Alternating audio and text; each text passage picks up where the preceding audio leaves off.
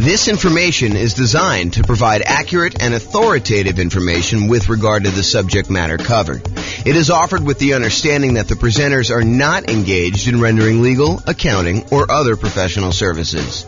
If legal advice or other expert advice is required, the services of a competent professional should be sought. Welcome to the Henderson Real Estate Investing and Real Estate Financial Planning Podcast. Learn all about investing in real estate in Henderson, Nevada, with a combination of real estate financial planning and modeling with numbers specific to Henderson, plus syndicated, more generalized recordings of live and pre-recorded real estate investing classes, not all of them specific to Henderson. Be sure to stay tuned after the podcast for a message from our sponsors. Well, good afternoon and welcome, everyone. I am your host, James Orr, and I'm really excited today. Today is going to be a crazy new spreadsheet, new class.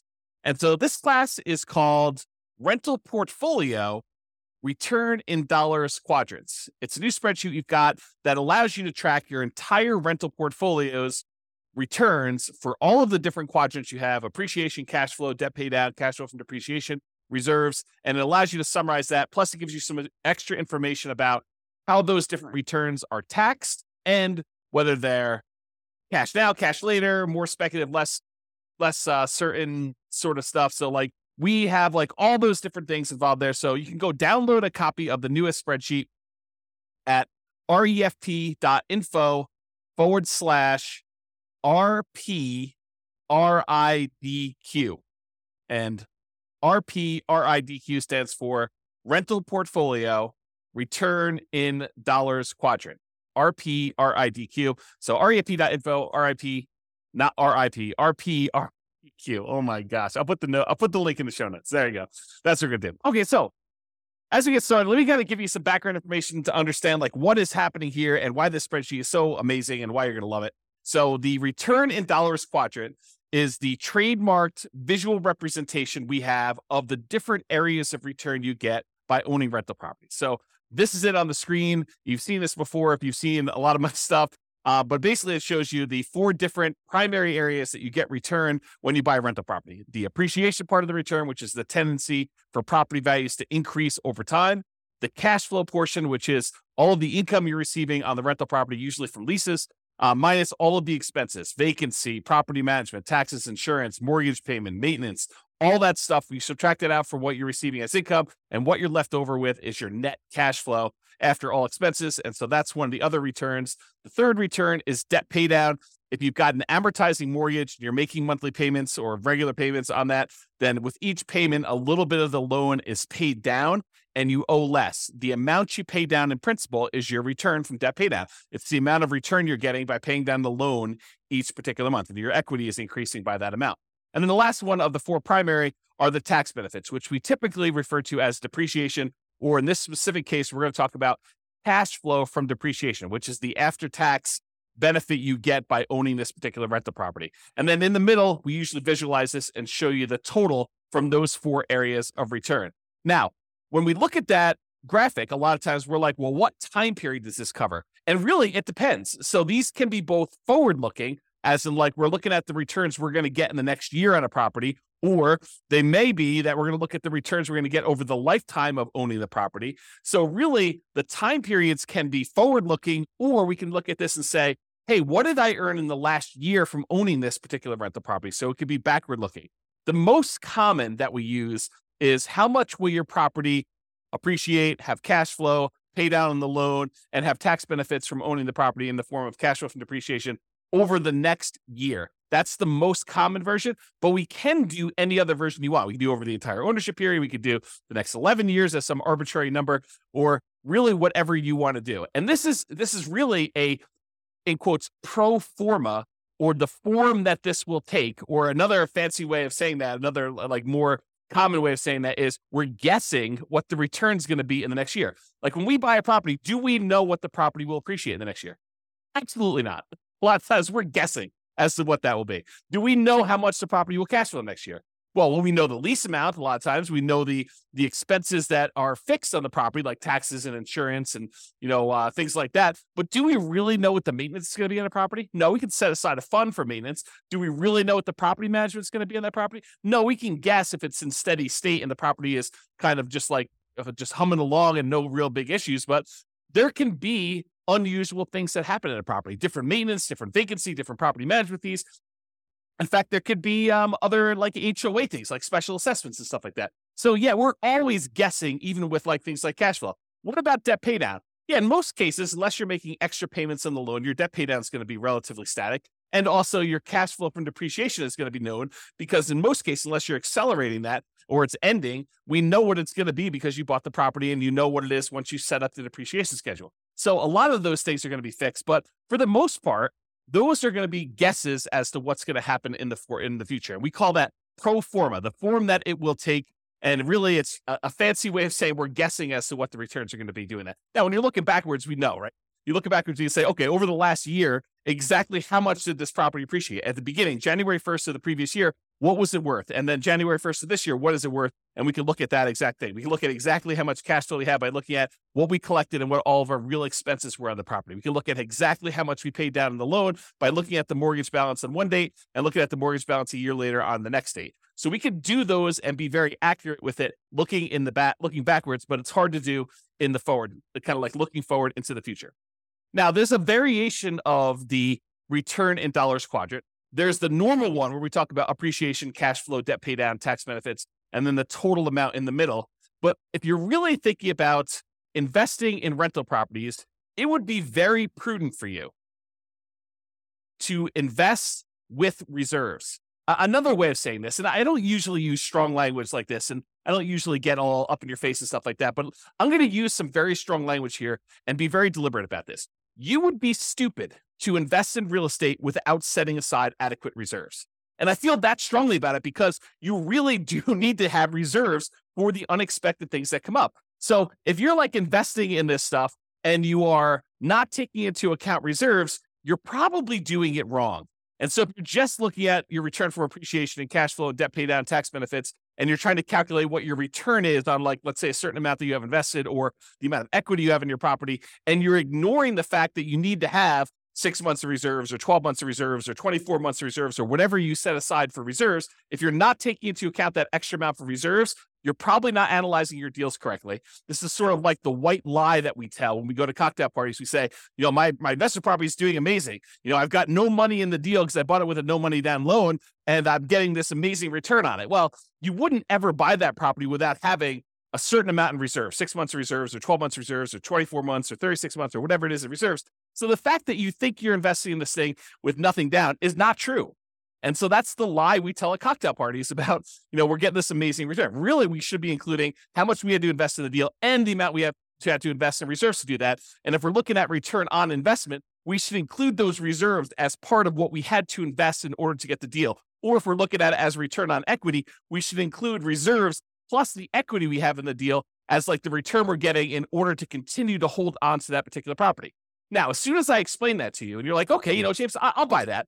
The fact that you need to have reserves in order to buy a rental property, that sort of makes sense because we really are not going to buy a property without having reserves in this. Well, as soon as I tell you that, now you have a certain amount of money you have on reserves, we really should look at what we're earning on those reserves that are sitting on the sideline, whether it's savings accounts or CDs, or if we're going to get really risky and do like stocks or bonds or whatever we're going to do in that thing. We can look at the return we're earning on the reserves as an extra return that we are getting by having this property as well.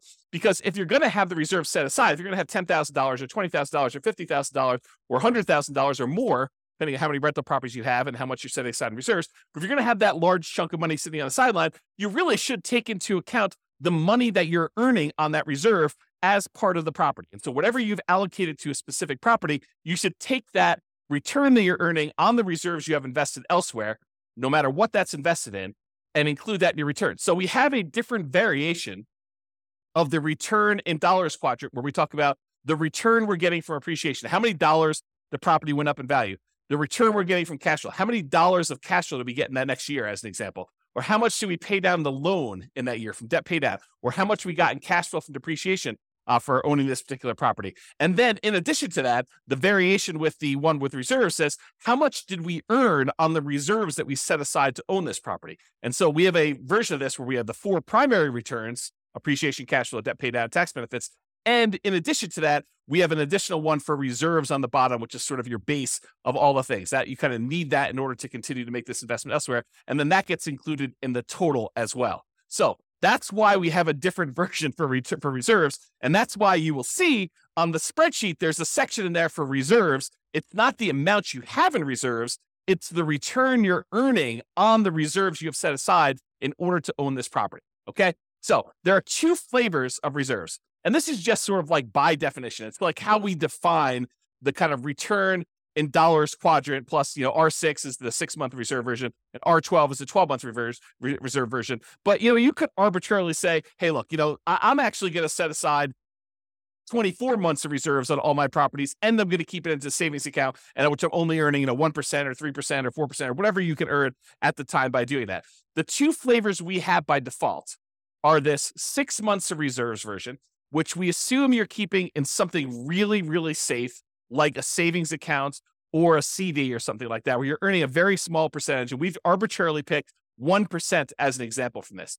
Or you have 12 months of reserves. You have, at least twice as much as you think you might need if you were going to keep it in something safe, but you're going to be able to invest the majority of that in something a little bit more risky, like stocks or bonds. And we're going to just arbitrarily say, not that you're guaranteed to earn 8% in the stock market. We're just arbitrarily going to say you're earning a higher amount. And we picked 8% as just sort of like really rough number to estimate what you might earn in the future by keeping 12 months of reserves on the side. And this class was not intended to be a whole class on reserves. It's really just sort of like touching the surface of this discussion to show you why there are 2 different flavors of the return in dollars quadrant. One where we keep 6 months of reserves and we're earning 1% on that money, and another one where we keep 12 months of reserves and we're earning 8% on that money. And I've showed you 2 different examples of how the returns might look on the same property where you do 6 months of reserves or do 12 months of reserves. And one thing I will point out is the amount you earn from appreciation and cash flow and debt pay down and tax benefits,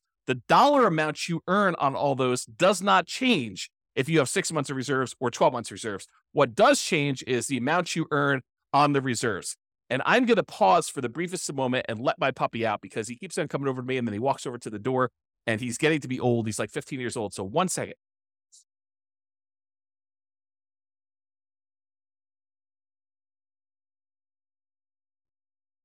Okay, I'm back. All right, so we just talked about reserves there. So getting back to this return in dollars quadrant sort of idea, you may be familiar with this idea if you've seen any of my classes where I talk about the world's greatest real estate deal analysis spreadsheet. In that spreadsheet, you've seen that when we do the deal analysis, the second chart, the second graphic on the dashboard for doing this is the return in dollars. And we do that for year 1. And in that particular chart, I show you what the return in dollars quadrant is, excluding reserves. I show you each dollar amount of appreciation, cash flow, debt pay down, and cash flow from depreciation.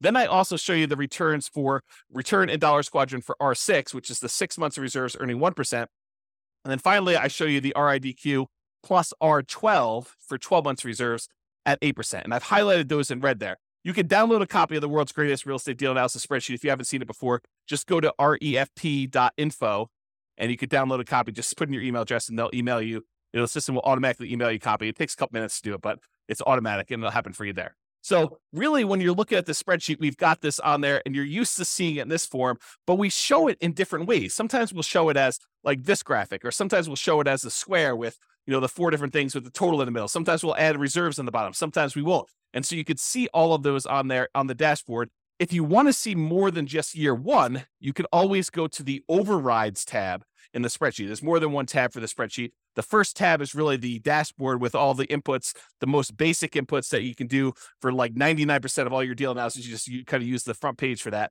But we show all the details and allow you to override any number at any point in time on the overrides tab. And you could see the return in dollars for subsequent years, all the way through, I think, year 40, if I'm not mistaken. So you could see all that on there if you want to go to the overrides. Okay, so that's how you do it. And that's what you'd normally see if you were looking at one deal that you're analyzing. So if you want to go look at a particular property that you're considering buying or property that you already own, you want to just run it through the deal analysis spreadsheet, the world's greatest real estate deal analysis spreadsheet, then you can go see that. But what if you want to see all of your properties? What if you wanted to see what the return is for appreciation for all the properties you own, or the cash flow for all the properties, or the debt pay down, or the return you're getting on reserves, or the return you're getting from cash flow from depreciation, or what the total amount you're getting for all these are? Well, if you have access to the Real Estate Financial Planner software, you can see your entire portfolio starting at any point in time. You can see it from the very beginning when you start analyzing. You can see it 10 years in the future, or year 17 when you're going to actually retire, or year 22 when you're going to start collecting your Social Security. You can look at what your portfolio would look like, a snapshot of that, any point in time using the Real Estate Financial Planner software, and you can see it in kind of like 4 major views. The first view is you can see it in this sort of like stacked column where each individual property, it shows you the breakdown of how much you're getting in appreciation, how much you're getting from cash flow, how much you're getting in debt pay down, how much you're getting from cash flow from depreciation, how much you're earning in reserves. And it shows you each individual property stacked side by side so you can compare them very easily and see what they are. Or you could see any individual property using the more traditional kind of like graphical 4-quadrant thing with the reserves at the bottom, showing you the total amount and how it breaks down for each one of your different returns, the dollar amounts you're earning from each of those. And in addition to that, if you're like, hey, I want to just see one number for my entire portfolio, all the rental properties I own at that given time, we have a version of that return in dollars quadrant, where it sums up all of the appreciation you're getting from all of your properties, all of the cash flow you're receiving for that entire year for all of your properties, all the debt pay down, all of the tax benefits or cash flow from depreciation, all the amount you're earning in reserves, for a total amount in total for all of your properties in your portfolio. And then, of course, if you'd rather see it more of like a table format, we've got that view as well in the Real Estate Financial Planner software. And you can access that. Just go to refp.com or realestatefinancialplanner.com, and you can access that software if you have access already. But what if you don't have access to that? Well, that's why we are introducing the rental portfolio return in dollars quadrant spreadsheet. This works in Excel, might work in Google Sheets. I don't know. I didn't test it there. I can't guarantee it might work in whatever the Apple version of Excel is, but I built it in Excel, and that's what we designed it for. And so I know that it works there. But really what this does, it allows you to go in here and enter in all your different properties, then write down all the different appreciations you have for each individual property, all the cash flow you're earning from each individual property, all the debt pay down you're estimating you're going to earn for that particular year, all the cash flow from depreciation you're going to get, and how much you're earning on all the different reserves. Then it will total up how much you earn from all of those things by property and give you totals for all the appreciation for all the properties, all the cash flow from all the properties, all the debt pay down, all the cash flow from depreciation, all the reserves, and then the total for everything for all properties as one big number at the end. And in addition to that, we kind of break down, which I'll go over here in some detail here, about when you receive the money and whether it's speculative type of return or a more certain type of return. And I've also added something that I don't think I've added before on any of our spreadsheets. I think this is new. I create so much stuff, sometimes I forget what I put in other things. But I think this is brand new. When it is taxed, so all the different returns and when they become taxed and how they are taxed. Because different returns are treated differently from a tax perspective. And so we'll go and we'll look at all that. But I just want to show you what the spreadsheet is, and we'll go over details. So how do you use this spreadsheet?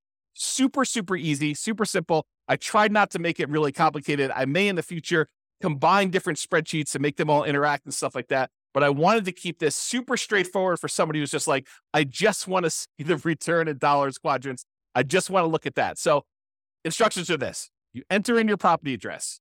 You pick a time frame. Usually it's going to be what's going to happen in the next year, but it doesn't have to be. It can be like, hey, what happened last year, or what's going to happen for the next 10 years of this property. You decide what period of time you want that to be, and then you enter in your estimated numbers for appreciation, cash flow, debt pay down, cash flow from depreciation, and the amount you expect to earn on your reserves for that particular property. And then you update this as frequently as you desire. So you want to do it once a year? Great. You want to do it every month? Great. You want to do it every 6 months? Whatever you want to do, it's designed for you to use as a tool, as a little dashboard for you to keep track of how your properties are performing when you do this. Okay. So that's as simple as the instructions are. And then it does some calculations for you and helps you and displays it in a really nice way. So let's just talk briefly about how you're going to calculate some of these things for the different things you're going to do now. Let's first talk about appreciation.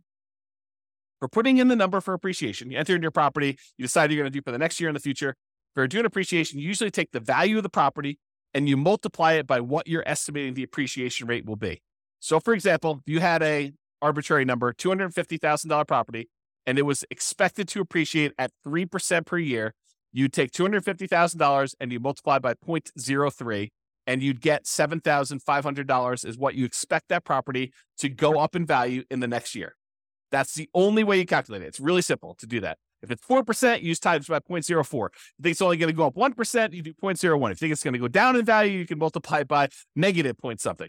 So whatever you want to do, you can do it that way. If you want to get fancy and you're kind of like an advanced Excel person, you could totally use a formula here. You could use equals, and then you put the price in there and you multiply it by whatever the percentage you've gotten there is, and it will then calculate what it happens to be. Then at the end of the year, you come back in and you write down what the new value is, and you could change the appreciation rate. You just kind of keep updating your formula if you decide to do it that way.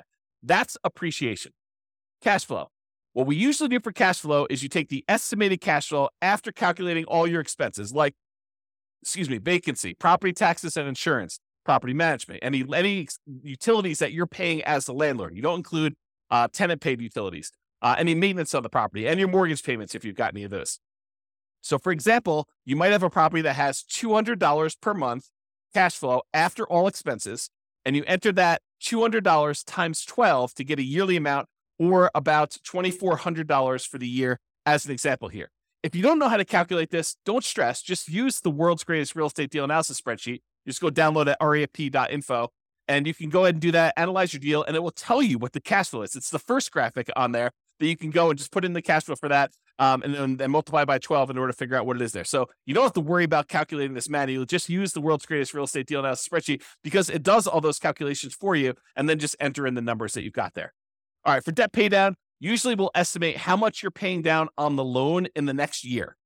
Now, you can estimate this, which is really just an estimate because it's not going to be exact, by looking at the amount of principal paid in the most recent mortgage statement. So you go look at your mortgage statement, it'll say, look, you paid this amount in interest and this amount in principal. Just take the principal amount, multiply by 12, and it will give you an estimate of approximately how much you're going to pay off in the next year on that particular property. Now, if you've got an amortizing loan, this is typically going to be a low, conservative estimate, since the amount you do pay on the loan when you have an amortizing loan does tend to increase with each mortgage payment that you make.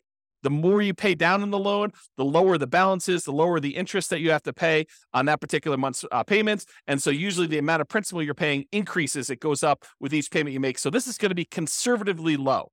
And you can really go look. If you're doing this in reverse, you say, look, what did I do over the last year? You can go look at the last 12 months of mortgage statements and add all those up as to how much you paid in principal if you want to do it that way. For looking into the future, it's close enough if you take the number for the last month and just multiply by 12. Sure, it's going to be off, but it's going to be conservative, and I think that's close enough for what we're doing there. So, for example, if you look at your mortgage statement and it says you paid $100 in principal on your last mortgage payment, just multiply that by 12, get $1,200 in principal for the year, and you enter that dollar amount in there. You could, if you were really an advanced Excel user, you could use a formula in here in order to calculate exactly how much your mortgage payments would pay off in a 12-month period. There is a formula for doing that. I'll just give you that hint, but you need to be an advanced Excel user to want to go in there and actually set up the formula to do that calculation for you. I'll tell you, I personally don't think it's worth the effort because these are all going to be estimates anyway. Is your property really going to go up 3.00000% in the next year? The chance is almost zero that it will go up exactly 3.00000%. It's going to go up a little bit more than 3%. It's going to go up a little bit less than 3%. Might even go down a little bit depending on what the market conditions are doing. So we're guesstimating. We're estimating what this might be in the future anyway. So it doesn't matter if we're like accurate to the seventh decimal place when we're trying to figure out how much you're getting in debt pay down. And yes, it is going to be conservatively low, but this just gives you a rough idea of approximately how much you're getting on a property when you do this. Okay. All right. The next one is cash flow from depreciation. You can usually find this number on your tax return, or you can estimate it based on how much you paid for the property. This is not intended for me to be like a whole class and how to go calculate cash flow from depreciation. If you don't know how to calculate it, really simple solution. Just go use the world's greatest real estate deal analysis spreadsheet, analyze the deal you've got there. It'll actually estimate what your cash flow from depreciation will be based on what you put in there for the deal analysis, the purchase price, and what percentage of the property is land value, what percentage of is the building, and what your estimated effective income tax rate is. It'll do a calculation, estimate what your cash flow from depreciation will be, and just use that. Again, estimate is good enough. We're just kind of getting a rough idea from this stuff. So if you are also, I'll note, if you're doing some type of accelerated depreciation, like you're going to go and itemize, make all the different components in your house. You're going to accelerate your depreciation by moving everything forward to improve your cash flow on your particular property in the short term. Then realize that you might need to adjust these numbers to make it more accurate, but just estimate it, get an idea, and then you can go firm those up later if you need to, or go talk to your CPA if you have a CPA doing your taxes for you.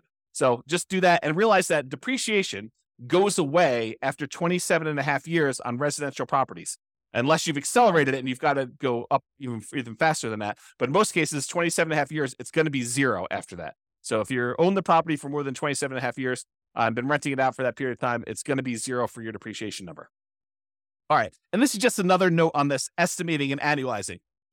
How do you estimate things like cash flow when things are changing in the middle of your year? For example, you're doing this analysis in July. Well, in January, your taxes are probably changing. And there may be a new lease coming on in May, which is going to increase the rents or decrease the rents, depending on what's happening in your marketplace and what you were able to get last time. So you're not going to be able to say my cash flow is $200 a month and multiply by that 12 because it's only an estimate. Because your taxes are going to be different in January, and your May lease is going to come up, and there's all these different things that are happening where things are changing in the math that you're doing to calculate this. Estimating is okay. Don't stress about this. This isn't like precision forecasting to begin with. Your property expenses like maintenance are also likely to change. They're going to be different than what you're estimating anyway. So don't worry about it. Just kind of use some rough numbers. We're trying to get like a ballpark of how well this is doing. Take a month of cash flow, multiply it by 12, and consider that good enough. Is it going to be exact? No. Could you take the extra time to make it more exact by going there and say, well, my taxes are going up in January. Here's what I think they're going to go up to. And so let's go ahead and change 4 months of the time that I'm doing this to be that. And oh yeah, by the way, the lease is going to renew, and I think I'm going to raise the rents by this amount and going to do that change. And maintenance, I think on a property this year are going to be higher because the tenant's been living in the property rough. And so I've got to estimate that. Sure. Could you go and do that and make it more accurate? Absolutely. Could it be really accurate if you're looking for the last 12 months and kind of doing this in reverse? Absolutely. But for now, just take a number and just estimate and make it accurate. Now, once you got all your properties entered into the spreadsheet, what's great about this is now you can actually look at it and say, okay, where should I put in my effort? Where should I go and apply all the 88 different strategies we've got for improving cash flow on a rental property? And you've got the kind of like how to improve cash flow 88 strategies all on the screen right now if you're watching the video version of this, and you can see or go listen to all the other classes done on how to improve cash flow. But you can look at the ones where cash flow is struggling and look and focus and say, okay, well, these ones are great. I don't necessarily need to focus on those, or maybe I want to focus on those because those would be the easier ones to improve. But you can decide which ones to focus on and which ones to apply the 88 strategies to. Similarly, you can go beyond the 88 strategies to improve cash flow and actually decide to look at where there are opportunities for you to do deal alchemy type stuff. We talk about deal alchemy where we convert appreciation to more cash flow now, or we look at taking, debt pay down and we use that to improve cash flow. You can look at the properties where you have really strong appreciation or debt pay down or other things got going on and how we can manipulate those returns using deal alchemy principles and actually use those to decide to change our returns from one area of return to another. And that's what the deal alchemy classes are all about. It's like manipulating returns and say, look, cash flow is most important to me. So I want to focus in on cash flow. And I'm willing to trade things like appreciation or debt pay down or the tax benefits or even like the returns you're getting from reserves or whatever you're doing there. And there are different things we can do, different types of strategies we can do in order to improve one return over another, to kind of prioritize different returns and maybe move them in and out and kind of decide what we're going to do there. So use deal alchemy if you're looking at your spreadsheet, the kind of like summary spreadsheet for this class, and decide which ones that you want to do. So their entire class on deal alchemy, I'm not going to go into that, but that's how it's worked. That's how it works. All right. This is what I think is a new slide. How returns are taxed. How are the different returns that you're getting from buying a property? How are they taxed? And so this is a new spreadsheet that shows you how it's done and when you're taxed on the property. So let's just break it down. There's appreciation, there's cash flow, there's debt pay down, there's cash flow from depreciation, there's reserves. So appreciation return is typically a deferred return. You're not getting that immediately until you sell the property or you refinance the property, and then it's typically taxed as capital gains. So if you go in to sell the property, then you're going to pay capital gains taxes on the property on the appreciation part of the return that you had during that time. However, there are a lot of caveats to the appreciation one. However, you're taxed on this increased value via increased property taxes immediately. So while we're not paying taxes on the amount that we gained in appreciation in terms of capital gains, because the property value did go up, the property assessor, the tax assessor, is going to say, hey, look, this property is worth more. And so because of that, your property taxes are usually going to go up. So we do pay a little bit of an increased tax based on the property value going up in the form of property taxes. But that's not the real big one that gets you when you go and sell a property. And when you refinance a property, you probably don't have to pay the appreciation, the capital gains tax on appreciation. But if you actually go and sell the property, you will, unless you may be able to defer the property taxes, the taxes, the capital gains taxes on the property when you go and sell it by doing a 1031 tax deferred exchange. It doesn't eliminate your taxes, but it defers them to later. And there are lots of rules and regulations, so it does not apply on 1031 exchanges, but really just realize that you can actually defer the capital gains taxes even when you sell the property by doing a 1031 tax deferred exchange. And not only that, but in addition to that, sometimes you can completely eliminate the capital gains taxes due on the property going up in value when you die and you have a reset basis for your heirs. So the property went up in value $1 million since you owned it, but you then die, you pass on the property to your heirs. Well, now their basis, the amount that they're starting from to figure out how much capital gains they owe, becomes that new $1 million higher valuation, not the one you had before. And so there are no capital gains taxes due on that dollar amount. And there are all sorts of like rules and stuff like that and taxes on your estate and everything. I'm not going into that, but realize that this property, the capital gains due on any appreciation gains you have, may be completely eliminated when you die if you have a reset basis for your heirs. Not that that's a good solution for getting rid of the taxes on a particular property. And if you happen to sell the property in less than a year, the appreciation is typically taxed as ordinary income instead of that long-term capital gains that we've been talking about. So there's a lot of like asterisks associated with the appreciation return, but that's the overall idea. It's deferred taxation, and it's typically taxed as capital gains with a lot of like asterisk caveats to those things in there. Let's talk about cash flow now. Cash flow, after all your expenses, is typically taxed as ordinary income in the year that you earn it. So the year that you get that cash flow on the property, you're typically paying taxes on it, and it is typically taxed at an ordinary income tax rate. Debt paydown is typically taxed as an ordinary income in the year that you earned it. So the amount that you pay down that loan, that amount is usually taxed. Okay. It's some people consider it part of the cash flow number, right? Like the amount of money you're getting minus the expenses, because you can only subtract the interest as an expense. You can't subtract the amount you pay in principal. You can't subtract the full mortgage payment. You can only subtract the interest part of the mortgage payment that you're paying. So the amount that you pay down in principal is actually a weird version of cash flow in the sense only of taxation. Okay. So really the amount you pay down in principal on the loan, that is typically taxed as ordinary income in the year that you earned it. Cash flow from depreciation, this is typically applied in the year that you earn it, and it reduces the qualifying ordinary income that you have. So it's a way of reducing the taxes you would need to pay. And there's lots of caveats and exceptions and rules related to this. But generally, certain qualifying income can be reduced by the amount of gross depreciation. And if you figure out how much that gross depreciation was, you multiply it by your tax rate, you could find out how much extra money you have in your pocket at the end of the year by not having to pay those taxes in. And that's what we're calling cash flow from depreciation. It's the dollar amount that you didn't have to pay in taxes by owning this rental property. Okay. And so that's how that is taxed. Usually the year it's earned, and it's reduced as ordinary income. Now, there is a weird thing also about cash flow from depreciation. And that is, if you don't take it, they assume that you did take it. So it's not like you could just opt out. And if you don't qualify to take it, in many cases, you can hold that over. You can kind of like set it aside and take that deduction later on when you do finally qualify for it. So it's not like once you can't take it in that year, you lose it. You can actually set it aside and kind of like budget for it. Talk to your CPA or tax advisor about how that works for your specific situation. And then finally, the returns from reserves are typically taxed as ordinary income in the year that it was earned. So if you have money in a savings account, or you have money in CDs or the stock market, and you're earning on that particular money, you're getting a return on that, that's typically taxed as ordinary income in the year it's earned. Now, again, seek a professional to verify this for your situation. I am not a tax expert by any stretch of the imagination. I've had zero tax training, but this is just like my knowledge of the topic. So as a starting point for you.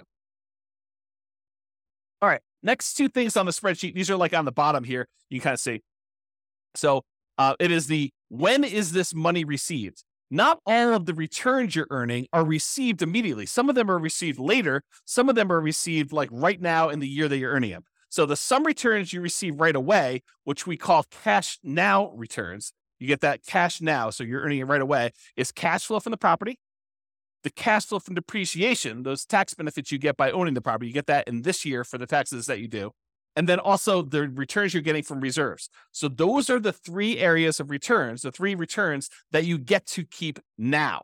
You get to earn this year or this month that you get whenever you kind of receive those. It depends on how you structure everything, but really it's like you're not delayed in getting those. Now, some returns you receive when you sell a property or when you refinance a property, we call those cash later returns. And those tend to be appreciation, the tendency for property values to go up over time, and paying down the loan, debt pay down. Really what we're talking about is accessing the equity in your property. When property values go up and you owe and the loan goes down, the amount of equity you have in your property actually increases. And then how do we get at that equity? Usually we get that equity either by selling the property or doing some type of cash out refinance.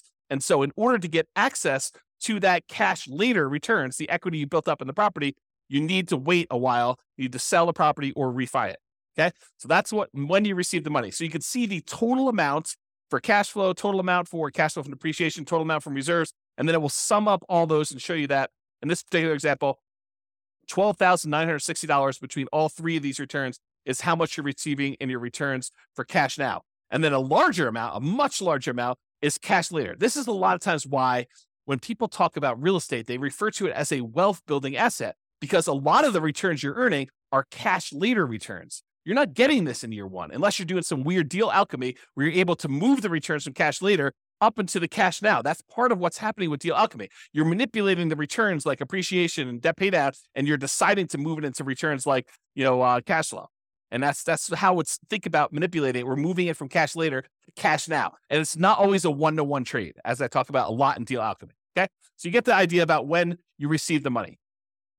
Speculative or certain. So some returns are more speculative, uncertain, they're more market dependent in nature. We don't know really what's going to happen. For example, do we know how much a property is going to go up in value in year one? Absolutely not. It's purely a guess. We think it's going to be 3%, could be 24%, could be negative 24%. We really don't know. We have a tendency to think that over a very long period of time, real estate tends to appreciate about 3% a year nationwide. Lots of different exceptions to that, lots of different market conditions happening. And so really, the appreciation return is very speculative or uncertain in nature. We really don't know what's going to happen.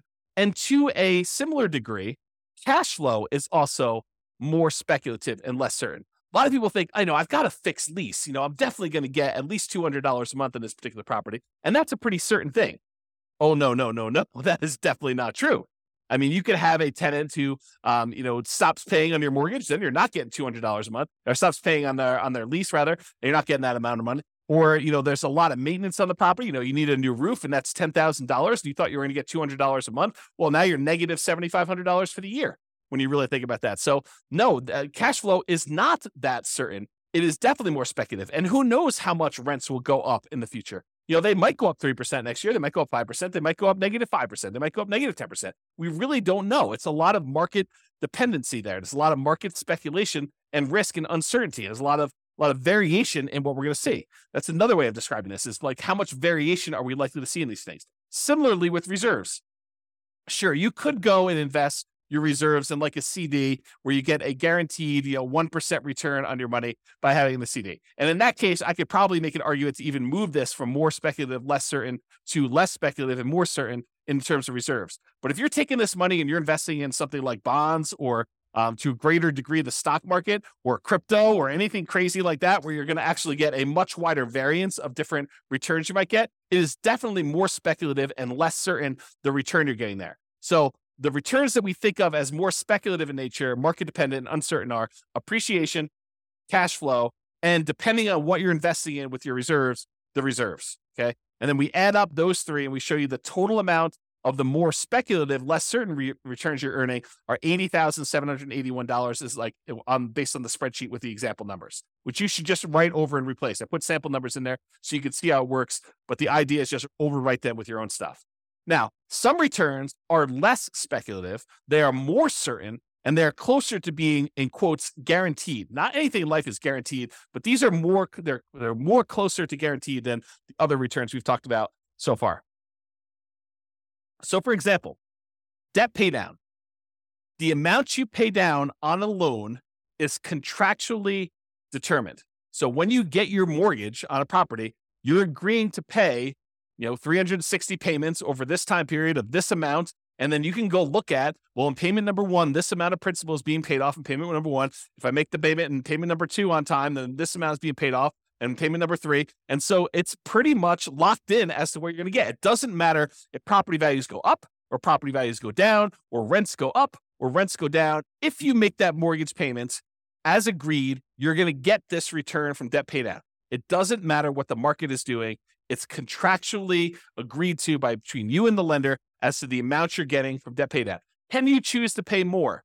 Sure. Can you choose to not make your mortgage payment and then you're not actually making a thing and you're not going to get that return? Absolutely. So it's not guaranteed and like it's guaranteed. It's like if you're making payments as agreed, you're very likely to get that particular return from debt pay down because it's a contract between you and the lender with certain terms as to how that's all going to work.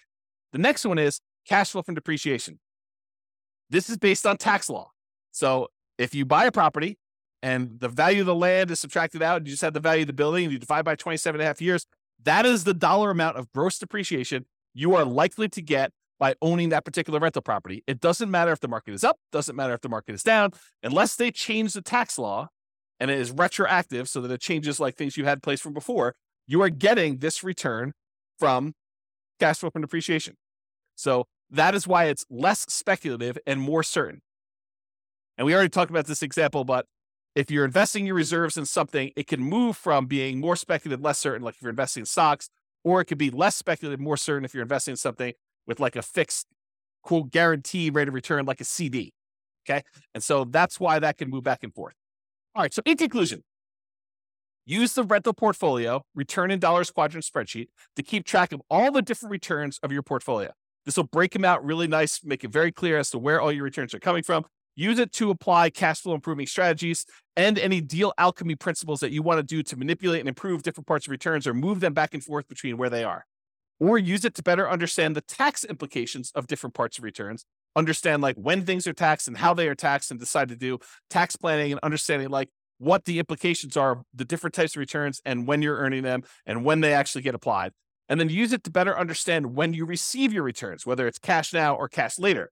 And then use it to better understand the speculative, certain nature of different returns. Which ones are really market dependent and are likely to be wide variance, and which ones are more consistent, more solid, and less likely to change over time, like, the debt pay down portion and your cash flow from depreciation as examples there. So that's all I got. Hopefully you like the new spreadsheet. Hopefully you like the new class. Let me know. Go ahead and use it, download it, and we'll go from there. This has been James Orr. Have a great day, everybody. Bye-bye for now. With home prices up, mortgage interest rates up, and rents up but not quite enough to counteract the higher prices and interest rates, cash flow on rental properties in Henderson is harder than ever. Book a call with the Real Estate Financial Planner to apply our proprietary 88 strategies to improve cash flow on your rentals. See the show notes for a link to schedule your call and improve your cash flow today.